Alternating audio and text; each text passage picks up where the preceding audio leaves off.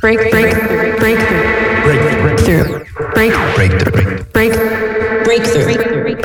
You are now listening to Breakthrough News.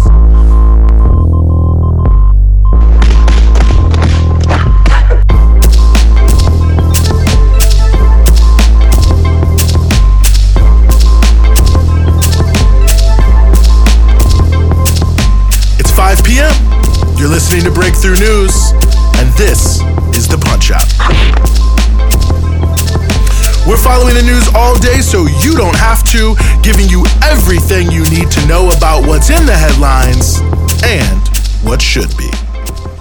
And yes, we are back with you here on The Punch-Out 2/19/2021, Friday into the week edition of The Punch-Out. Plenty for you here, as we always do. Going to be talking about how pork plants here in the United States are more dangerous than ever for their workers and, well, also consumers too.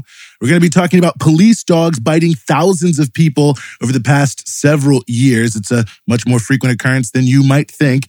But before we get to either of those two stories, we're going to start with Joe Biden's fake negotiations with Iran.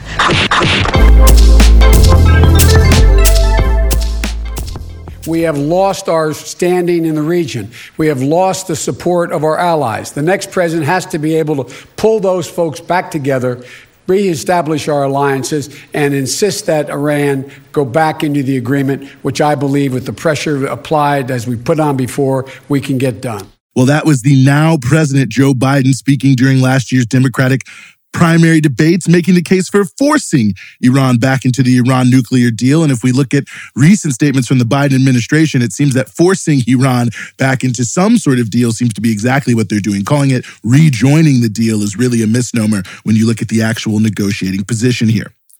Yesterday, Secretary of State Tony Blinken announced the U.S. wants to reopen negotiations around the Iran nuclear deal in what the New York Times deemed to be, quote, a series of moves intended to make good on one of President Biden's most significant campaign promises, end quote. And they link that to the announcement, these other series of moves, the announcement that the U.S. is dropping its completely absurd claim that it could unilaterally reimpose UN sanctions, something that, of course, no one in the United Nations, no other country agreed with, and the announcement that the U.S. is open to Iran receiving an emergency IMF loan to deal with COVID-19 emergency measures and other things of that nature. The bottom line here is that the Times is in fact wrong. And in fact, what seems to clearly be happening, even when you read the rest of the facts they write down, the Biden administration is really trying to have its cake and eat it too. They're saying that they want to negotiate, but their own conditions suggest that they are clearly not negotiating there in good faith. And they may even be trying to offer a fait accompli to tank the negotiations. Now, first and foremost, the U.S. is saying that they won't go back to the original deal and that they want any new deal to be based on further restrictions to Iran's missile program and foreign policy activities. Limits, by the way, that are only one way. No restrictions on the U.S. of any sort at all. So it's just about what Iran is doing. But ultimately, this is an absolute non-starter for Iran. They have said this multiple times. The original deal was quite stringent, but it's really more than just that. Not that they don't want to give more in the most general sense, but limits on ballistic missile programs. It sounds good, right? It makes you think, oh, you're preventing nuclear weapons. But what it really also means is a major limit on the science and technology of rocketry, which of course has a big impact on Iran's economic development and plays an important role in science and technological development of all sorts that can help improve the lives of the population there. And further, they are obviously not willing to trade their core foreign policy goals just for the right of not being sanctioned to death. Let's remember here, sanctions primarily hurt average people, not the richest people. So that's what that is about.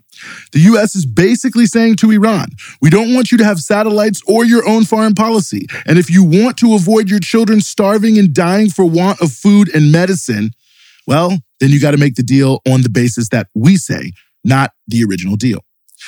Now, the second issue here in terms of what the U.S. is, putting out here as a negotiating position is they're insisting that Iran come back to in compliance with the deal, quote unquote, before anything happens on the U.S. side.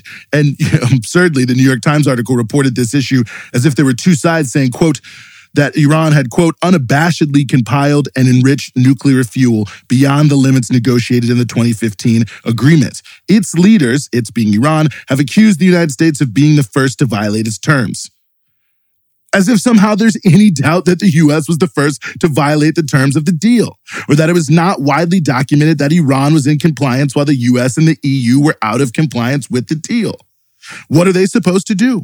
Just continue abiding by a deal the most powerful countries refuse to support and cooperate with, regardless of what they signed on to, where Iran would then get zero of the benefits that they had agreed to take these actions for?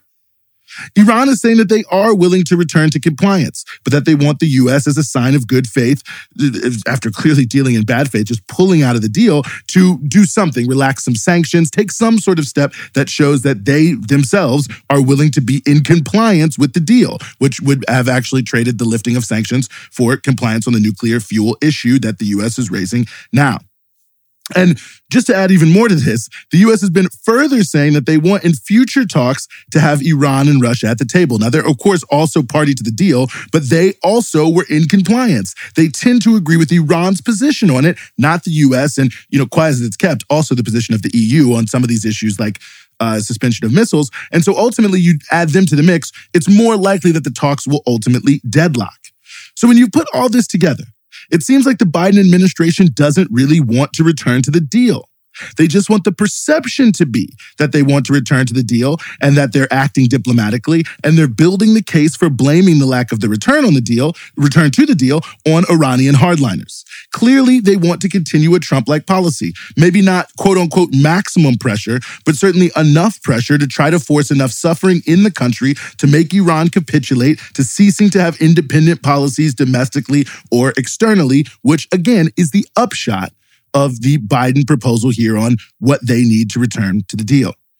It's remarkably cynical. It's honestly very clear, though. But the reality here is that Iran has been consistent on this, whether people want to admit it or not. They signed the deal. They complied with the deal. They've been the most active on seeking diplomatic solutions with all sides. What's really holding back the Iran deal is the intransigence of the U.S. security establishment that is loath to pursue any strategy other than total domination when it comes to the broader region.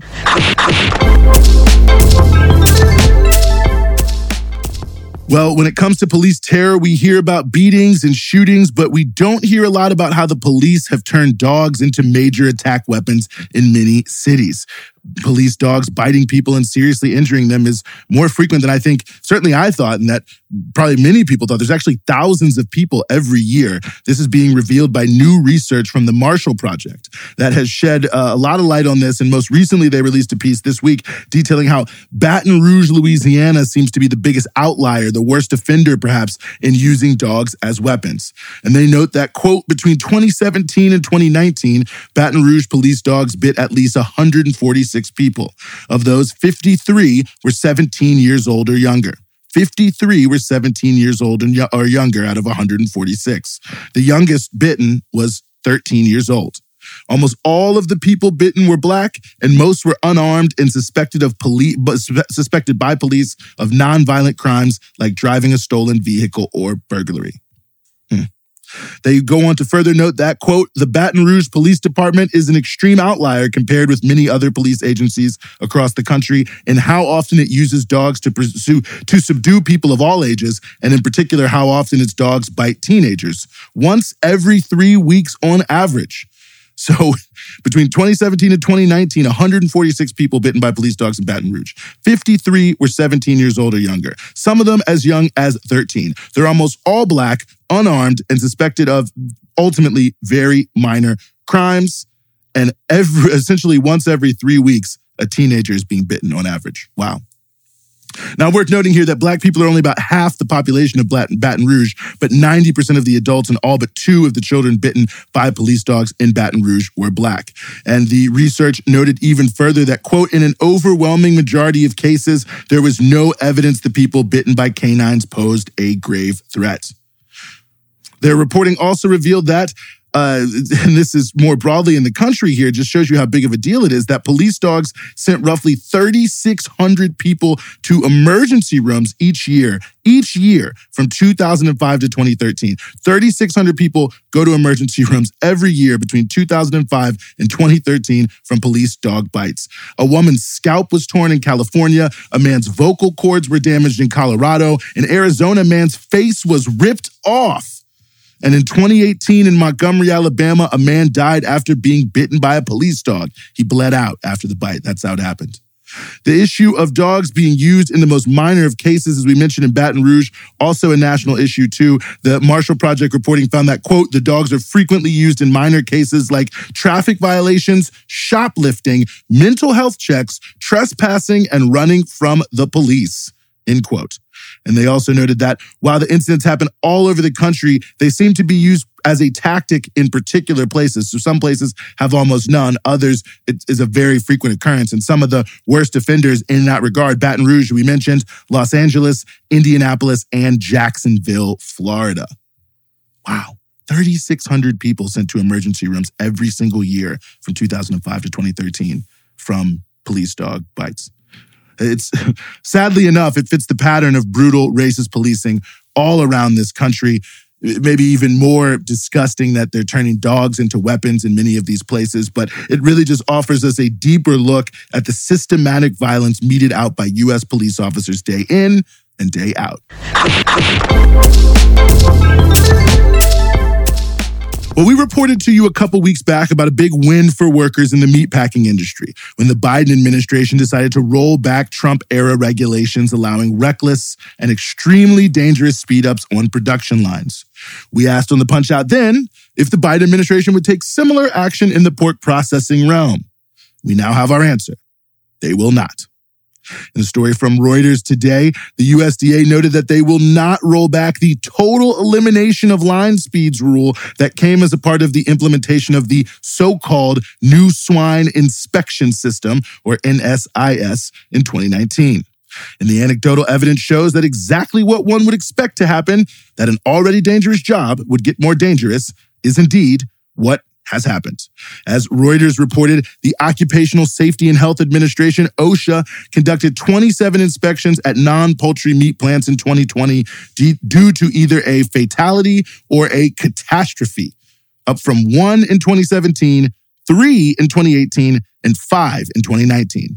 Again, 27 inspections at non-poultry meat plants in 2020 due to a fatality or catastrophe, 5 in 2019. It's worth remembering in this regard that even before the line speed up, pork plant workers were injured at rates that are more than 2.4 times higher than the national average for all industries. And the rate is nearly 3 times higher for those injuries that require workers to lose time from work or restrict their duties. And it's also clear why this is happening. The USDA bent to the pressure for big meat packers looking to make more money. As the National Employment Law Project points out, quote, the USDA calculates the economic benefits of the proposal in terms of higher profit for pork processing companies. Assuming establishments increase their line speeds by 12.4% and have a packer margin of $4.10 per head, an average large establishment surplus could increase by approximately $2 million, end quote. There's also clear evidence that increased line speeds spiked COVID-19 transmission. The Seaboard pork plant in Oklahoma, for instance, was speeding up its lines early in the virus, and hundreds of its workers got COVID-19. And just one example of how meatpacking plants were really some of the biggest super spreaders. They were all running flat out, and in the pork realm, a lot of this had to do with the total elimination of line speeds. It gets even deeper than this, though. According to the rules, you can only eliminate line speeds totally if you keep the plant up to certain health and safety levels. However, another part of this new swine inspection system was a change to allow plants to do more of the inspections themselves. Yes, that's right, to investigate themselves. And just this week as well, new information was released on the pilot version of that program. Why the pilot the information is coming out after they've finalize the rule is a whole other issue. But nevertheless, the information is now out. And what it found was that in the plants where they were doing the pilot program, there were more than double the number of violations. But nevertheless, they adopted that rule anyway in 2019 as a part of this NSIS. And so you can see just right there, a clear connection between the profit-making, just murderous line speed increases, the health and safety issues at the plants themselves, which heavily affect consumers, of course, and COVID-19 super spreader events. If you're not keeping the plant clean for anything else, you're not keeping it clean for COVID. It's just yet another example of how the extremes of capital accumulation have facilitated the devastating growth of the pandemic in the United States.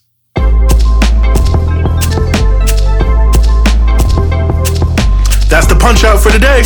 We're with you Monday through Friday, 5 p.m. here in New York East Coast Standard Time, 2 p.m. in Los Angeles Pacific Standard Time, and 9 p.m. GMT. And of course, you can support everything we do here at Breakthrough News at patreon.com/Breakthrough News. It's your patronage that keeps all of our offerings here at Breakthrough News moving forward. And of course, you can check us out across all your social media platforms, Instagram, Twitter, Facebook, at